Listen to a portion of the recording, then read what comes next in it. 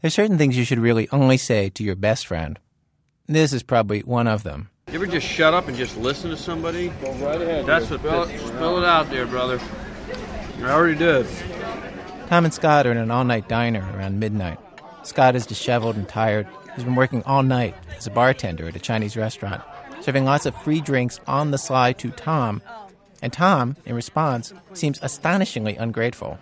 Here is the kind of sass that Tom keeps throwing Scott's way. You're the one who needed the food and the beers and all that stuff like that to calm down after your traumatic night stealing from your employer. Really? Just at that moment, a man in a Hawaiian print shirt and khaki pants walks by their table. He hears the word employer, mistakes it for the word lawyer, and then turns to Tom. Are you a lawyer? No. No. Do you want to be? Who brought up a lawyer to start with? You just came walking in. No, I didn't. Not at all. He didn't say lawyer. You thought that you heard something, and then you let your mind take over, and then it got you, and I am a lawyer, so that's probably why I might have thought that. But you know what? Right. I'm trained in the art of listening, and because sworn you said you wanted to be a lawyer. I definitely wouldn't hire you because you heard completely wrong. Really? Yeah.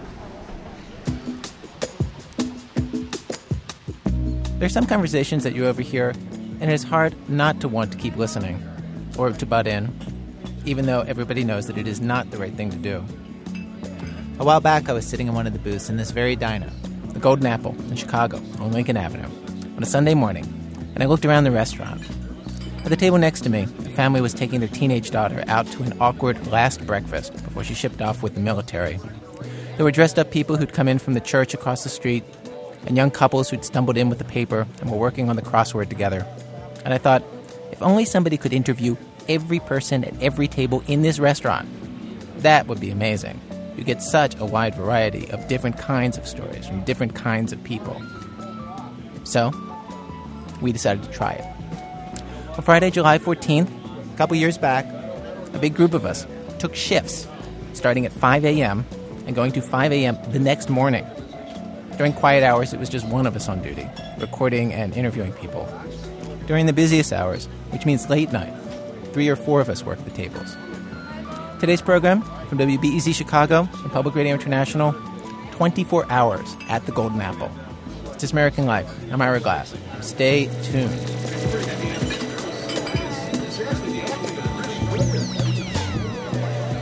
It's 5 o'clock in the morning. My name is Pete. I work from 10 p.m. to 5 a.m. And now we want to have the taxi drivers and the cops, come for a cup of coffee until 6 o'clock. The morning crowd is going to be in. Pete's one of the 3 owners of this restaurant, along with Nick and Tom. All 3 are Greek, and one of them is always there, 24 hours a day. The restaurant sits at one of those intersections where 3 streets come together, not 2. So every one of the corners in the intersection is wedge-shaped, which means that the restaurant itself is wedge-shaped, with booths along the windows on 2 sides of the wedge. There's a counter with stools and a larger room with tables in the back. There are those oversized laminated menus that go on for pages, with pictures of the food. By the door is one of those revolving dessert cases, an octagon made of glass, 3 shelves of cream pies and melon slices and cakes. Lately, I've been nothing but trouble. Here's Nick, another one of the owners. It's supposed to be turning. It's not turning because the motor broke. Jimmy's supposed to come out like 3 days ago. He's still coming. Now, if you can figure this one out. The pie case is not turning, and believe it or not, it's not selling as good. That's the truth. Dessert sales are down, he says, by half, ever since it broke. People just like desserts more when they're in motion. It catches the eye. When it's turning, it catches the eye, and it sells. Over the course of 24 hours, the staff of the Golden Apple changes, the regulars who come in change, and the atmosphere changes. From quiet in the early morning to crazy hectic late at night when the bars in the neighborhood got out. Nancy Updike took the first shift of our 24-hour surveillance, mic in hand, from 5 a.m. till 10 a.m.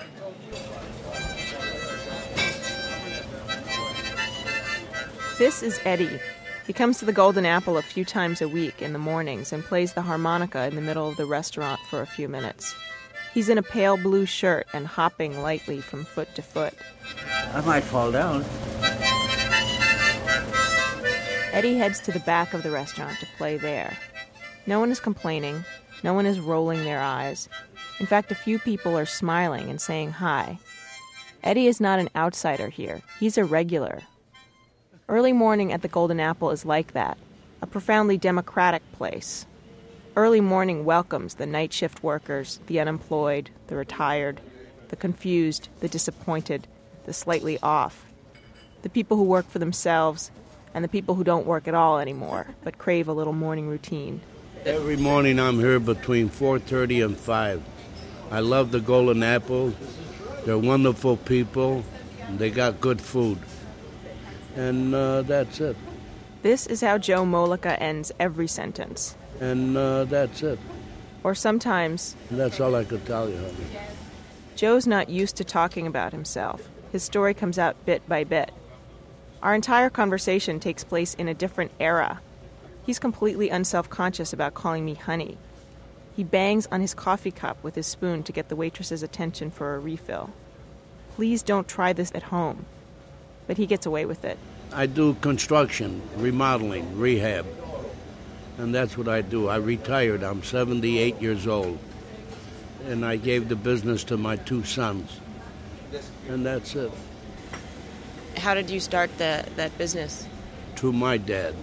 My dad done the same thing when I was, I don't know, maybe 10, 11 years old. I started working for him. He was paying me $0.10 an hour. And that was it. Clean up, sweep up the floors that he's working on. What else you want to know, honey?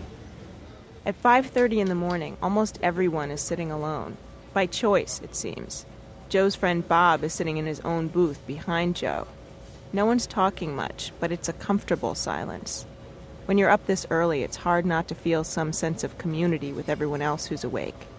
But you don't necessarily want to talk to them. As it gets lighter and lighter outside, more people trickle in. A guy with thick, dark blonde hair and a face that looks like it could use another 6 hours sleep sits down at the counter. His name is Scott Johnson, and he says he usually comes in around 3:30 a.m., but today's different. It's about 20 after 7. How did you start coming to the Golden Apple? I own a bar right down the street. It's called Wits, and I own another one on Clark and Oakdale called Jake's. How did you get into the bar business? Oh, boy. Well, about 8 years ago, I turned 30, quit my career, got a divorce, and bought a bar in the same month. Oh, my God. Took the Etch-a-Sketch and shook it. Stood it upside down and shook it real hard and changed my life forever.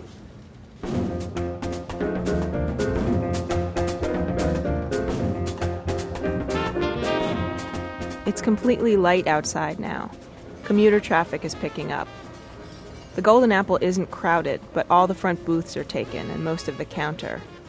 Nick keeps getting deliveries, orange juice, potatoes, and his butcher comes by, John Zervis. John is a big man in that way that's the norm in Chicago. Not fat, just big. John has been eating at the Golden Apple and supplying its meats for 10 years. When he was 8 years old, he became famous for being the youngest butcher in Illinois. Back in 1979, I was interviewed by Fahey Flynn. I don't know if you remember, back in 1979, Fahey Flynn was a well-known newsman right here at Channel 7 News before he died in 81. I was the youngest butcher in Illinois in 1979. And, I've met Governor Thompson down Randolph Street.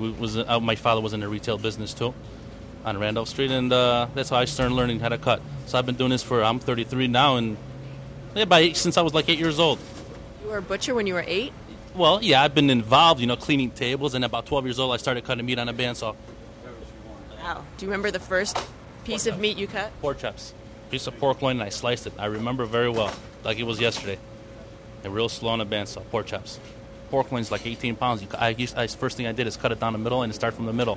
The trick is at the end, not to cut your hands when it comes really small. You got to use a special kind of thing that's underneath the bandsaw, and not to put your hand in it, because the bandsaw doesn't have any friends. I mean, if it's going to grab your hand, it's going to cut it.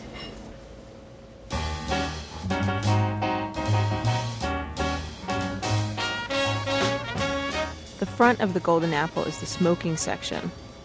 Sitting there is a grayish woman with a fleshy face and wavy hair in one of the small two-person booths. Her name is Alice DeLuca. I work at a purification center. It's sauna, running, vitamins and minerals. It's a program to rid your body of toxins and radiation. Wow. Have you done the program yourself? Yes, I have. Now, to the naked eye, it looks like you're smoking and drinking coffee and about to have some sausage. So how does that square with the whole toxins thing? Well, I'm trying to wake up. You need some toxins to wake up. I guess so.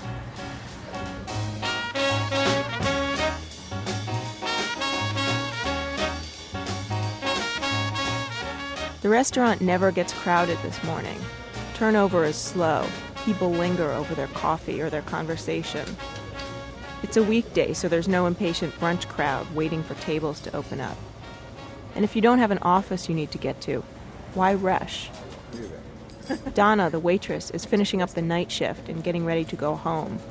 She's been on since 11 p.m., but you would never know it to look at her.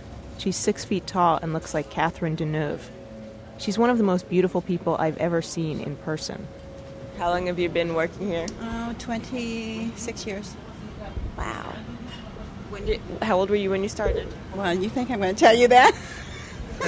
Are you kidding? My kids don't even know how old I am. Donna says she's actually not a night person, but she's worked the night shift the entire time, all 26 years. She came to Chicago from Oklahoma City in her early 20s with 3 kids. I was divorced when I came here, and I had married so young, had my children young, no education, and I had a little baby. That's why I started working nights. But this is a great job for that. I mean, working nights, that way you're with them during the day. You don't sleep much, but when they're sleeping, you're working. And I'm still working the night shift. I don't know why, but I still am. Every Christmas Eve, Donna brings in a big tray of homemade cookies for the homeless guys and the old men and the taxi drivers, anyone who shows up that night. Every once in a while, on her afternoon off, she'll go see a play starring one of the actors who come in every night after their own shifts waiting tables. Her customers give her tapes of the bands they're in, bring in their artwork for her to see, tell her about their successes and failures. These are people she's known for years. It's like home here to me. And when I think about, going on a day job, I just can't. It's almost like it'd be another, a separation, because it's like home when you've been here this long. Donna runs her shift at the Golden Apple with a lot of compassion and generosity. But like any good waitress, she's also ruthlessly practical. She can be direct when she needs to.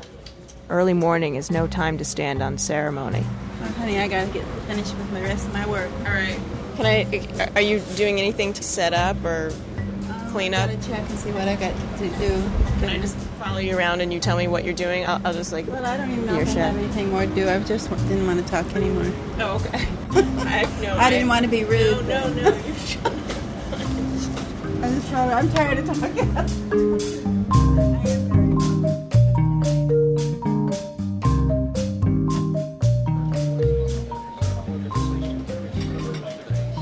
In the middle of the day, a muted light streams through the windows, through a pale haze of cigarette smoke.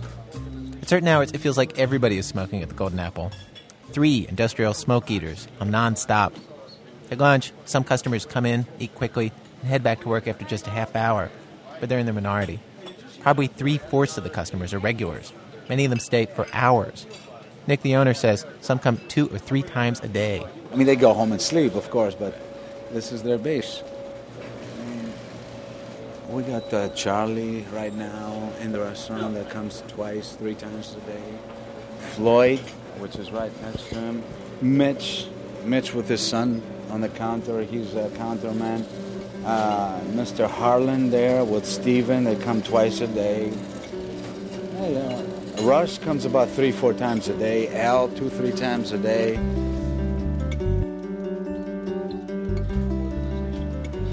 At the counter, a man who looks a little bit like the actor Harry Dean Stanton, scruffy and lean, is here for the second time in 24 hours. He gives me what he says is his nickname, Robert. He says he usually just comes for coffee. Can't afford much else. So why do you come here? This is something to do. Coffee.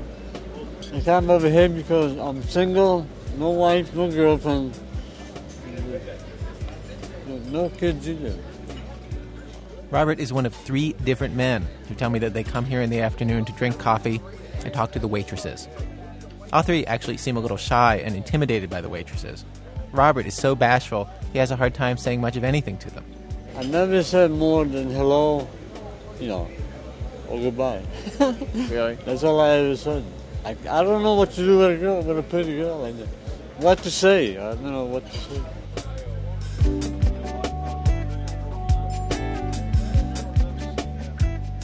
At a table in the back, Manuel Hernandez is here for the second time today. He's a retired carpenter. Came to Chicago from Mexico in 1965. Was one of the workers who built the Sears Tower downtown, one of the tallest buildings in the world. He quit, he says, when they got to the 105th floor. It was too windy up there. After 2 guys, they fall down, and then I quit. He said, I don't want to be the next. As the afternoon passes, he calls over one of the waitresses, Sherry, and asks her for help reading a document that he got in the mail from an insurance company. He's worried it's some kind of scam. She reads it, tells him no, they've sent him a check. It's real. Sherry says this kind of thing happens all the time. Some of these guys, who else do they have to turn to? Out on the sidewalk, when the weather's good, the restaurant sets up tables. At one, Allison Musgrave and her 2 kids are eating. Ian is 4, Madeline is 2. Both are wearing their bicycle helmets at the table and eating the Mickey Mouse pancakes. 3 pancakes, arranged in violation of U.S. copyright law. 2 ears and a head, maraschino cherries, canned pineapple, and whipped cream as the eyes and mouth. Cover it with maple syrup, and you have a sugar concoction so powerful that 4-year-old Ian literally cannot sit in his chair. Ian, around here, please. Thank you. I don't live far from here, and I do not think there is a 4-year-old in a 10-block radius who does not know the Mickey Mouse pancakes. Turn around now, Ian. Turn around, please. The restaurant has toys for kids in a corner inside. One couple named Mike and Liz tell us that they come here so often with their 4- and 7-year-old and feel so at home here that they've instructed their kids that if they're ever lost, they're supposed to find a policeman and tell him not to bring them home, bring them to the Golden Apple. As evening falls, it takes a while for the dinner crowd to show up in any kind of force. It's a slow day, everybody says. But it is Friday, and couples start to arrive. Someone dates, some just friends, some in that vague territory in between. And the topics of conversation in the room start to make an orbital shift toward couple sorts of topics. One of our producers, Susan Burton, notices one couple in particular. A man and a woman in their 30s sit down in a booth by a window. The man's long hair is tied back with a bandana. I'm Daniel Romero. Sylvia and I just got through playing a few sets of tennis in Grant Park and stopped at Healing Earth for a little incense and some good karma, and we decided to stop and grab a bite. You know, Sylvia and I have this kind of weird history. She actually dumped me not too long ago, and that's right. Long time. That wasn't that long ago. So she's now happily in a relationship, and I was telling her as we were driving here about how lonely I am. Actually, it's been 3 years since Daniel and Sylvia broke up. They met when they worked together at the same nonprofit organization. So you're ready to settle down now? I am. Well, I'm proud of you. I'm proud of you. I actually, when you first told me that, I actually wasn't sure. Right, but you will not be coming to the wedding. You already told me that. I did tell you that. I won't be participating there. You'll have my best wishes. We're friends. I still love you and care about you. Why can't you be there? Well, why can't... It would just be weird. I mean, you and I have a pretty significant history together. But I would still be happy for you, and you'd have my best wishes, and I'll still buy you a toaster.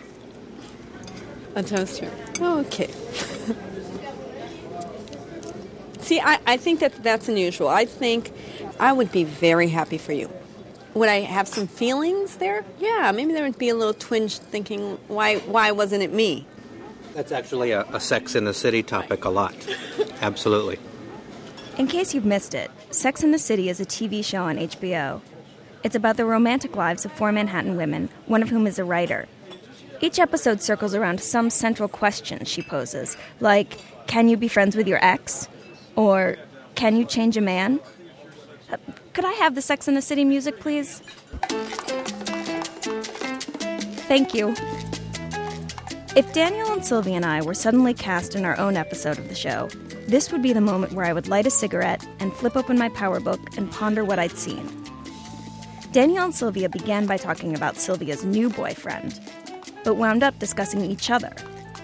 And I started to wonder, when you talk about your ex's new relationships, are you really just talking about the two of you? I didn't tell you this. You asked me how my love life was a little bit earlier. I did meet somebody about a week ago. Her name is Amy, and she works at... Where does she work at? She works at Supercuts. And she was with her boyfriend, actually. And she was hitting on you. And she was hitting on me. She said to me, I want to go out with you. And I said, fine, let's go out. She says, well, you have to wait a month because I'm still going out with this idiot over here. I mean, and she's talking about, and so nothing happened, though. Go out with a woman who would degrade her boyfriend that way, who would treat the guy that she's supposedly dating that way? Yeah, but I'm not going to marry. Right, I'm not going to marry this girl. I wasn't interested in a lifetime commitment at that moment. I mean, I was much more looking for the immediate gratification. That's what you're always looking for. That's not entirely true. That's not entirely true. Each time Daniel brings up someone he's interested in, Sylvia gets exasperated with him for refusing to make a commitment.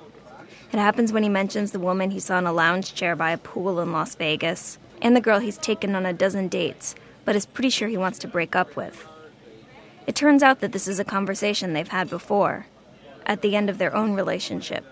I was ready for the next step, and he was ready to back out. Anytime I pressed forward, he went backwards a couple steps. You're right. You and I were in a place where you were frustrated because I couldn't move forward. I was frustrated because you were pressing so hard.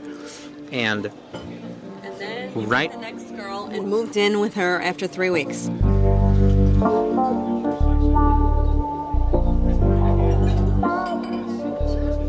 I think it's a hard topic for us both.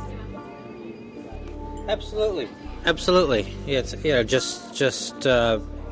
thought of it's like He trails off, staring out the window. I don't know. It's kind of hard to. It's kind of hard to. It's kind of hard to talk when two babes go by. Yeah. Outside on the sidewalk, 2 girls with blonde hair and short skirts approach. They catch Daniel's eye. He mumbles.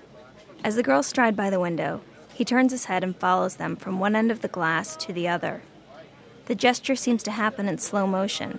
He does that all the time. Yeah, but I'm not. But I know. I'm not saying that. I'm just saying that when we were together and you did that, that really hurts. Even though it's just looking. It says you're not interested in what's going on right here, and that's exactly what you did by doing that. You couldn't even formulate the sentence because your eyeballs were glued to that window. Look. This has been another topic on Sex in the City. Oh, bring back the music. Just for the record, what actually happened in that episode? The woman got so mad at her boyfriend that she punched him in the face. And then, she realized she couldn't change him.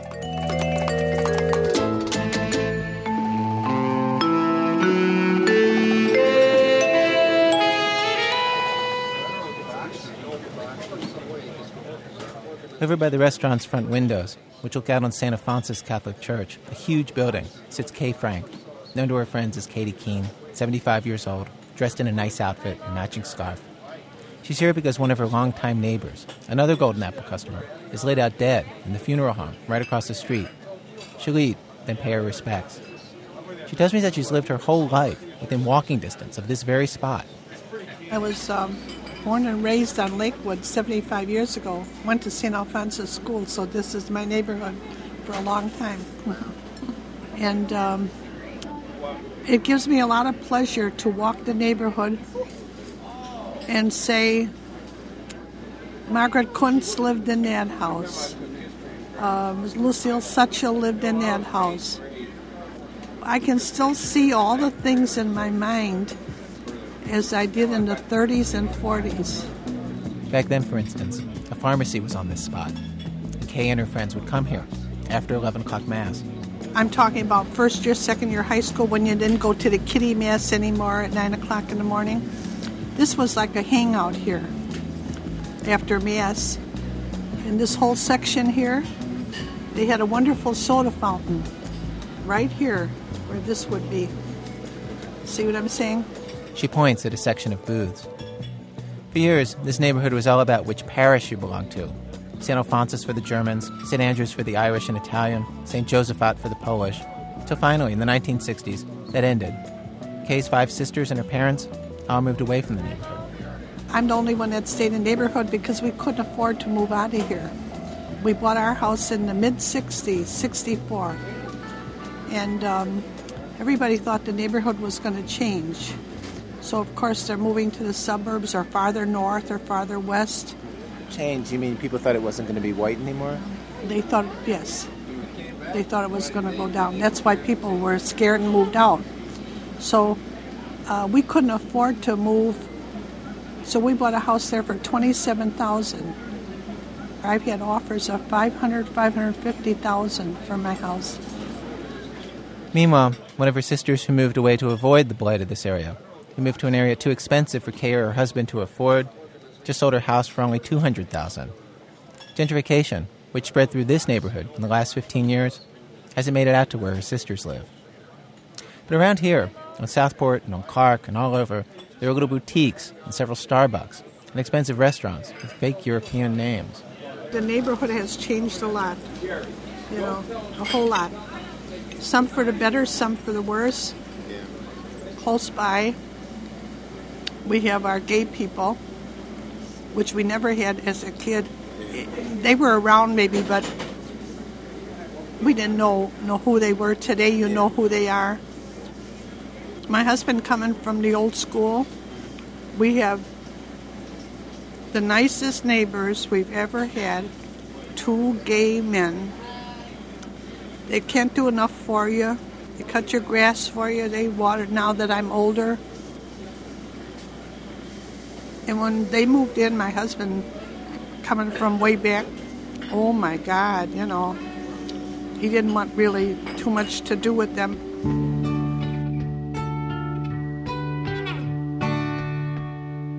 Within a year, I'd say, we saw that they were nice people, very clean. And when we had our 50th wedding anniversary party at some Deutscheneck here, it was our neighbors that went to the hall without any, they wouldn't take a penny. They decorated that place like you wouldn't believe. Now, how many neighbors would do that for you? You know, so gay or not gay, they're really nice people. So I think that the gays can be credited for being such a nice people. They swayed a lot of the old-time people into different thinking. There's still a lot of racial stuff. Maybe if you had a black neighbor here, or one of the people would rent to a black person, I think they'd be frowned upon a little bit. But if you rent to a gay person today, it's okay.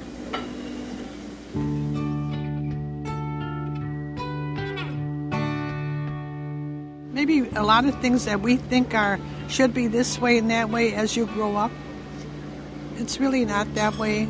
It shouldn't be that way. So I don't feel that we should really judge them, you know. Let the Lord judge them.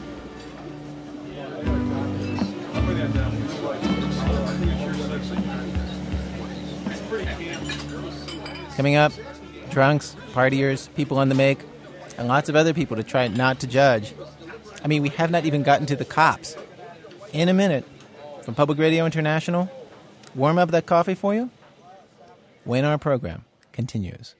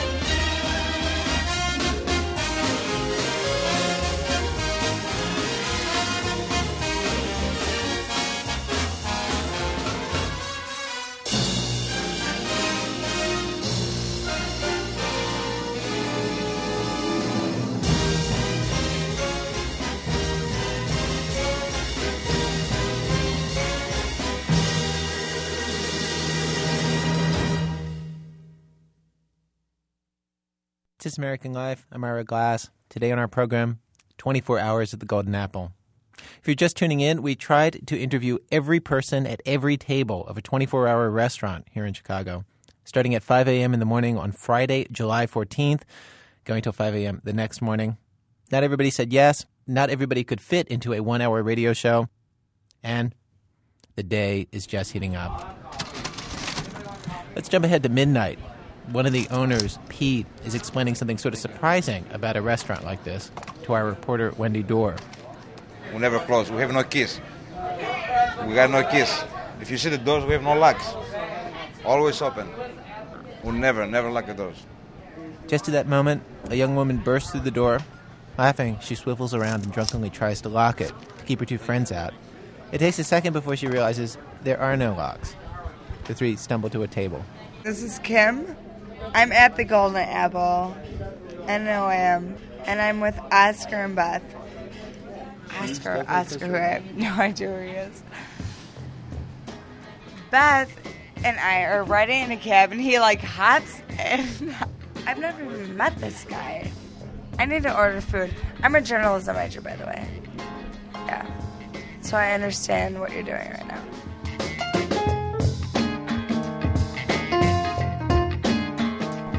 I work with Kim, and Kim I don't live downtown. I live in the suburbs. And Kim, it was like, okay, we want I live downtown, though. Right. I do. That's fine. She lives in Sheffield. It doesn't matter. Anyway, so we go to this premiere party of the Star Wars exhibit at the Field Museum. Yes. It was so awesome, by the way. Kim, this is my story. story. Look at my stars. Look, see it? Yeah, she sees Star Wars.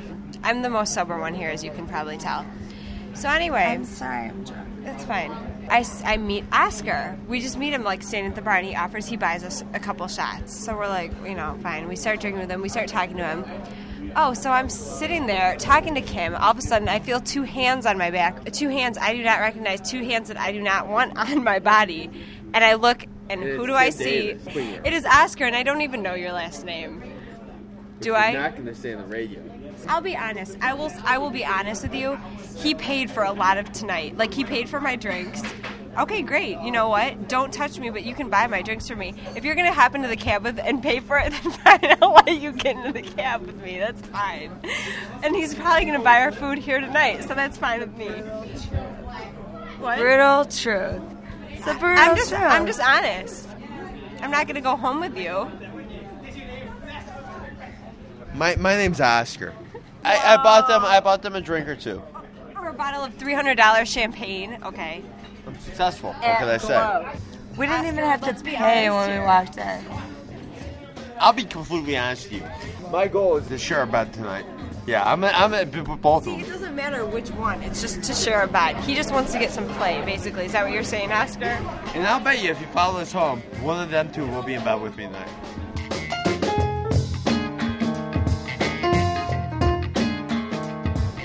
Would I be sitting here talking to you in front of a microphone, eating breakfast with them, if I was not going to go home with them tonight?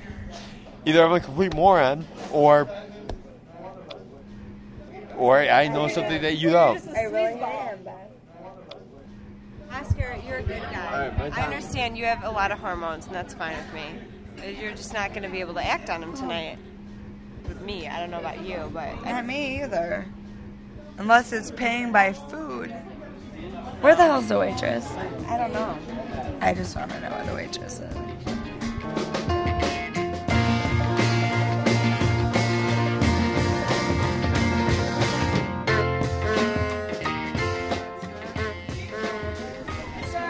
By 1 o'clock, the diner is at capacity, and it feels like one big party. A woman sits in a booth in the back with a friend. She's in her early 40s, grew up in the neighborhood. My name is Nancy. Where am I and what time is it? Well, I don't think I'm really here. I think that I'm doing like a two-dimensional kind of thing. So there's part of me that's here, and then there's part of me that's somewhere else, the future me. So what time is it? Earthly time. It's 1:15 a.m., and there is no time where my future self is. You know how when you go to sleep and you dream, how you can bend and shape the events that take place in that dream? Well, what if that were your reality? And what if this were the dream? You know, you can actually paint your future, and you can make everything that's ever happened, is happening, and will happen, has already happened. It's shape-shifting time and events so that you know why your soul is here. And that's the purpose, to know why you're here, to know why you came back. I know one past life I was a cowboy, and I was shot by accident. And I've met 2 of my 4 buddies that I was with together. Here, we agreed to come back on some kind of subliminal basis. So yeah, I was a cowboy in one lifetime, probably right before the turn of the century. And my other lifetime, I really don't know, but I know I was crushed. And I don't know by what, but probably a large building. I haven't identified the time yet. I'm still working on that. Can I have a short stack, please? That's all. Thank you. Not far away, in another booth, sit Danielle, who's 17, and Allison, 18. They're best friends. A month ago, because of problems at home, Danielle moved in with Allison's family. They both live in the basement there now. They've been driving in from the suburbs to the Golden Apple to hang out, meet friends. Guys mostly. We're sitting here waiting for this guy, Jeff, who's hopefully going to come. We've just been coming here for the last 3 nights at about midnight, 1 o'clock. Just sitting here, waiting for random people to show up. She kind of has a crush on this guy, and so we kind of come here in hopes to find him. It hasn't worked yet. Yeah, I paged him and told him to come here. Paged him, no answer. Paged him again, no answer. Paged him again, no answer. So basically we have no life, so we come down here and wait for people. All right, phone call time. Do you have the number? Yeah, I have the number. All right, give me money. All right, I am calling this guy Jeff, and I'm going to make him come here because my best friend wants him to. All right. And it's still ringing. Hi, Jeff. We are at the Golden Apple, and I am wondering if you're at all coming because Allison kind of wants to see you, and I'm not going to stick around here all night because I have to sleep. So hopefully you'll be here by like 2. If not, call Allison tomorrow. All right, bye. And he'll be here. 6 messages on his machine at home.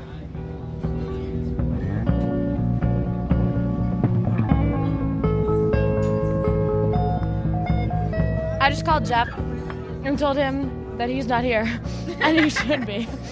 I still think he will come, I just don't know when. See, the thing that makes this a big deal is the fact that I think he actually might like me back, which doesn't happen ever, so that's why I, want to see him again. You want to know the really weird thing about us?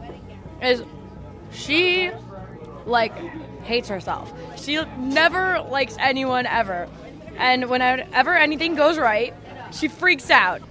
Seriously, you say that there's so many people that like me, but how many times has it actually ever worked out?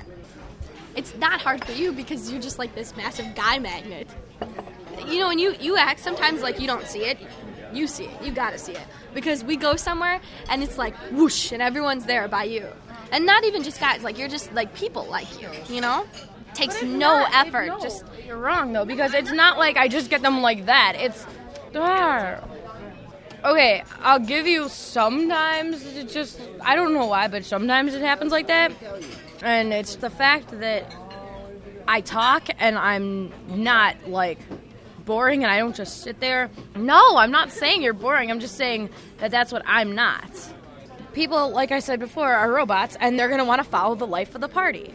That's how people are. If you put an idea in their head, if one person says you're a good kisser, you are deemed a good kisser forever and ever and ever. That's the point. You have this thing where, you just, radiate positive vibes, you know? And you're always, upbeat, you know? When I've been, really outgoing or trying to be, you know, and, almost imitating you to see if it works. It doesn't work for me. And, you know, we're best friends, especially now that you live with me. It's you're just always there. So the issue is always there. When you didn't live with me, you know, sometimes I'm not even thinking about it. I don't care. But now you're there all the time, and we've been like going out more, and it's always there.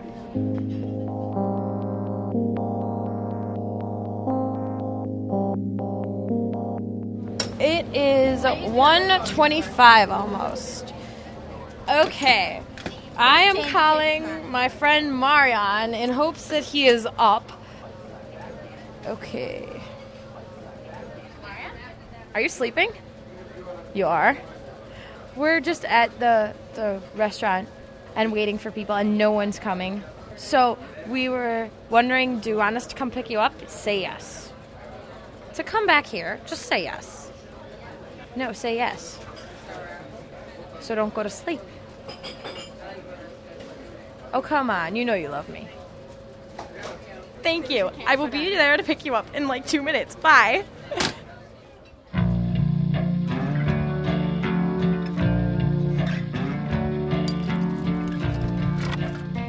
So, we're here. Hi, Maria. Hi, I can't go anywhere. You can't go anywhere? Get in the car. I do not. Marion! My mom has convinced me to stay. Marion, go tell her that you have to come back to the restaurant. I can't. I have to wake up at 8 tomorrow morning. Marion? I'm gonna go beat you up. Danielle, however, does not do such a good job convincing him with her fists. Actually, she doesn't try. He won't come. So she climbs back into the car to head back to meet Allison, who's waiting back at the Golden Apple. Okay, me and Allison. I think that she feels like we're growing apart because I've kind of been mean lately. Not like too mean, but like she's my best friend. She will always be my best friend. It's just like now that we live together, we have constant each other, and it's just like we realize the things that we could overlook before are actual issues now. Like, we're complete opposites. She doesn't like people. I love people. She likes staying home and reading. I can't stand staying home, and I can't stand reading. And, I mean, I don't like thinking. It's like thinking is something you do in school and then when you need to. And she's not like that, and that's very cool. I mean, it shows that, she's not a robot or whatever, But she's 17. She's only 17. And she acts like she's 23.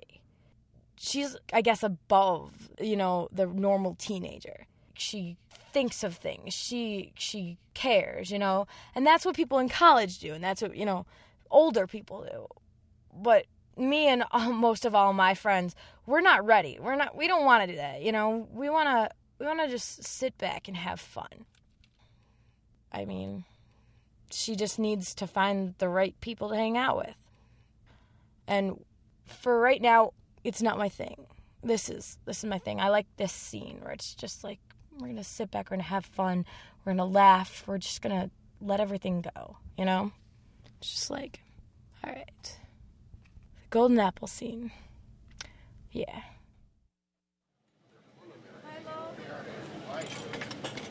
Once she's back in the restaurant, after all this thinking about how she and Allison are so different, she heads over to her best friend. They've started a band together called Mixed Emotions. It's just the two of them. Allison plays guitar, they both sing, and they do one of their songs together, now, for the microphone. Ready? Okay. So much for faith, so much for loving you, so much for everything you told me you would do. So much for love, you won't believe in me. So much for all the times you say you never leave. I needed you and thought you'd be there, but now I see the change in you. And now you just don't seem to care. So much for faith, so much for loving you. They scooch in tight to each other near the mic as they sing. Allison sitting, Danielle standing and leaning in close. And then, the thing that they have been waiting for all night finally happens. Sort of. Hey, I don't know you. I'm Julie. Yeah, right here. This is Jeff. That's one. He's got a face That's for Billy. It's okay, yeah. Oh, Billy's here. It is 2:15, and they have finally arrived. Yeah, like when we've given up all hope, poof, they're here. It's the great. I told you. I knew it. I never gave up faith. They all sit down together. The guy who they've been waiting for, who they called 6 times, Jeff, he never arrived. But there is another Jeff with this group, and Allison transfers her crush to Jeff number 2. At some point, Danielle drags her outside the diner to confer.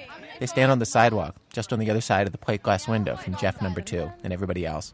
Allison reviews the facts of the case. Well, it's just like, okay, he's into some of the supernatural stuff too, and we have a lot of things in common. Like, we're both big Tim Burton fans, and so I don't know. I actually had something to talk to him, about for hours now,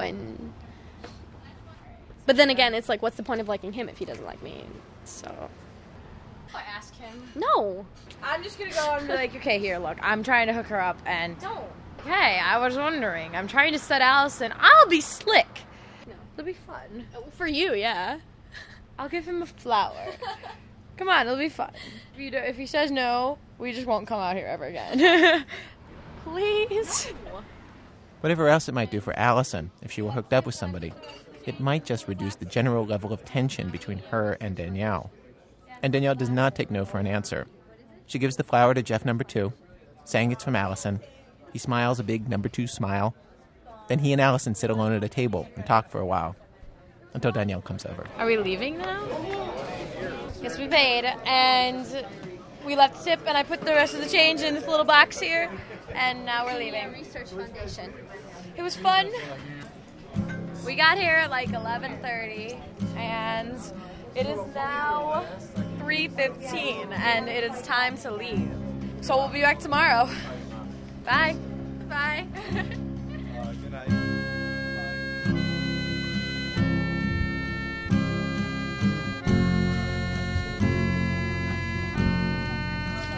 By 4 a.m. Saturday morning, things have finally started to die down. Once again, like when we arrived the day before, it's mostly cab drivers and cops. What was that show Florence was on? With Mel's Diner? What the hell's the name of that show? Alice? No, These 2 police officers are sitting in a booth in front. Even on a break, they are required to wear 18-pound bulletproof vests. They call over their waitress, Donna, to help settle this question. Hey, that's Donna. Maybe she knows. Hey, Donna. Oh, no, thank you. What's the TV show that where they were in the diner with the... Mel's Diner with Al? Flo was the redhead. Flo was the one waitress. It was Alice and Flo and Vera. Yeah, it was Mel's Diner. Vera was the dark hair. Flo was the Western, and then Alice was the one from New York. Yeah. But it was called Flo's, I think. No, it wasn't called Flo. No? It was... I think it was Alice. Yeah, I'm stumped. Now I won't be able to sleep today until I find out what the name of that show was. Well, I'm Officer Norman Knutson, and it's my partner. Officer Clark Eichmann. We work beat 1922 tonight in the 19th District. We're on a personal. We're allowed as many personals as we want for coffee breaks, use the washroom, whatever. And it's almost 5 o'clock in the morning, a.m. Okay, 500 hours. It's often, this district normally is slow, but on the weekends it's like any other district. Gun calls, fights, narcotics. It's real busy for 2 days a week and real slow for 5. With all the bars on Lincoln and Clark, and even further up north on Lincoln, you can go from one job to another. One fight after fight after fight after fight. Well, we had a bar fight over at Irish Eyes. Where the guy's going to need plastic surgery. Yeah. Because he got hit with a beer stein in the face. Sox fan versus Cubs fan. Okay, the Cubs fan got it in the face with a stein. And then we had another brawl over at Cubby Bear where we made 3 arrests.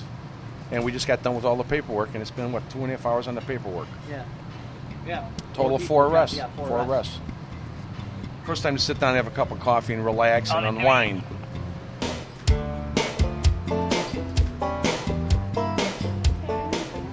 This is my regular hangout here. The golden pancake. I don't know, you come here all the time. I know, come in here all the time. I used to know 2971 Lincoln. Mike is always hanging around, and then there's, Bob over there. He's sitting on the end. Hey, Bob, how you doing?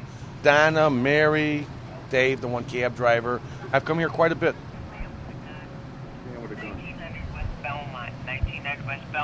Damon and Belmont. Right down the street. 3 men standing on the street. There's a call right now. 3 blocks away. 3 guys with a gun. 3 blocks from here.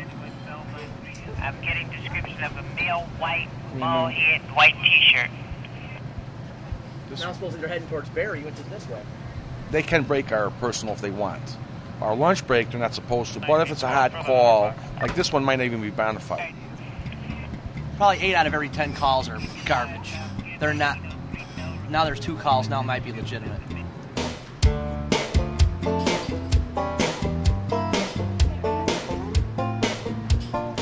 One thing that happens is when you get a regular partner, and even some of you even work for the first night, you learn their first name, not just their last, and then where'd you work before, are you married?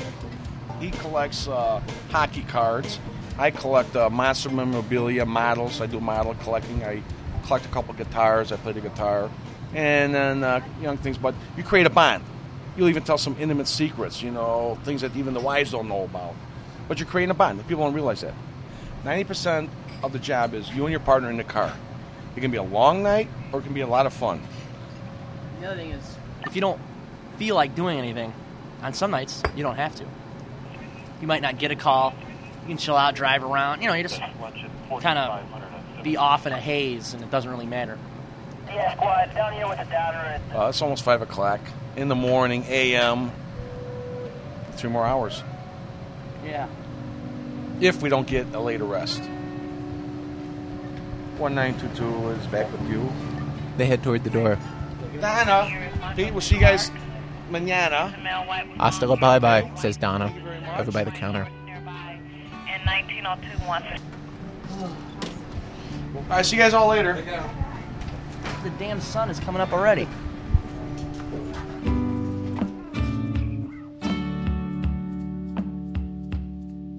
The damn sun streaks its damn light through the cursed windows. Donna straightens things up a little, surveys the restaurant. She's the waitress that we first interviewed a full day before, the one who brings in cookies on Christmas for everybody. She eyes the morning regulars at their tables. Well, it's now 5 o'clock, Saturday morning, and I got 1 hour and 45 minutes. And I know it sounds a little corny, but I really do enjoy it. As soon as it starts to get daylight, I start to feel good. And the day people come in, the nice smells, the nice colognes. It's kind of wore off on the night people, but the day people is so fresh. It's nice, refreshing. Everybody else is getting sleepy, and I'm starting to wake up.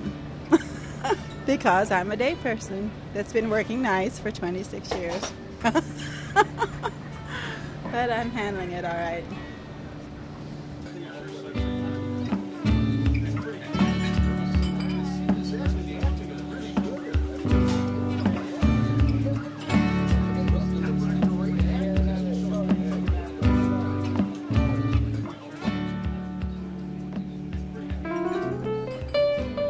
I was always kind of one who'd like to consider myself kind of a pioneer of the palate, a restaurateur, if you will.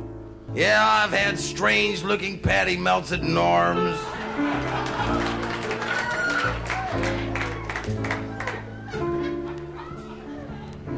I've had dangerous field cutlets at the Copper Penny. Well, what you get is a breaded Salisbury steak and a shake and bake and topped with a provocative sauce of Velveeta and half and half.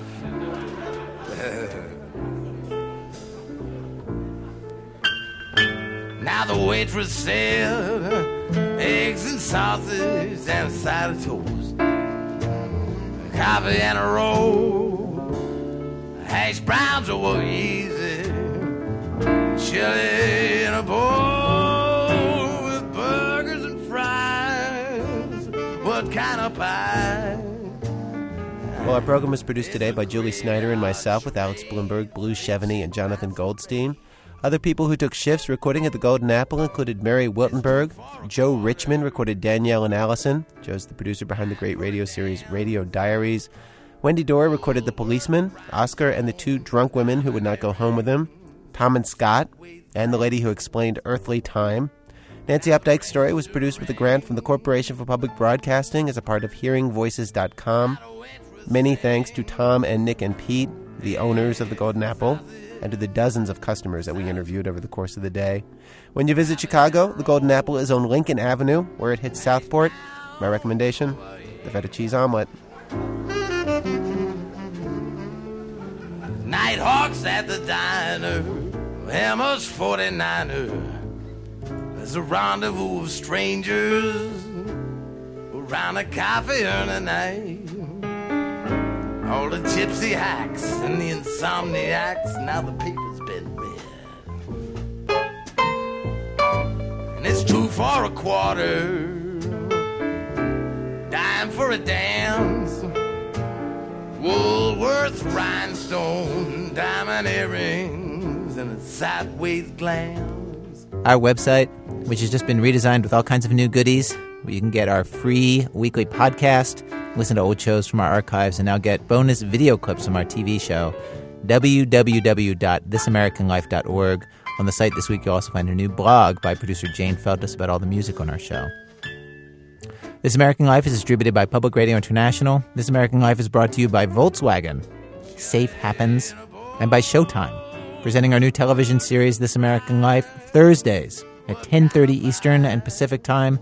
Replays all week and on demand, anytime, 1-800-SHOWTIME or sho.com. If you actually haven't seen our television show yet, you can actually watch the first episode for absolutely free at sho.com. WBEZ management oversight for our show provided by Mr. Tori Malatia, who's always reminding me. I'm a journalism major, by the way. Yeah. So I understand what you're doing right now.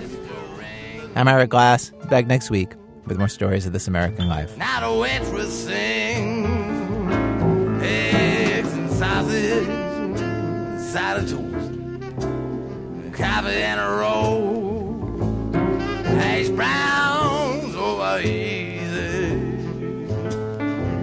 chili in a bowl, burgers and fries. Now what kind of pie? Alamo, if you will. Just come in and join the crowd. Had some time to kill. See, I just come in to join the crowd. Had some time to kill. Just come in and join the crowd. 'Cause I had some time to kill.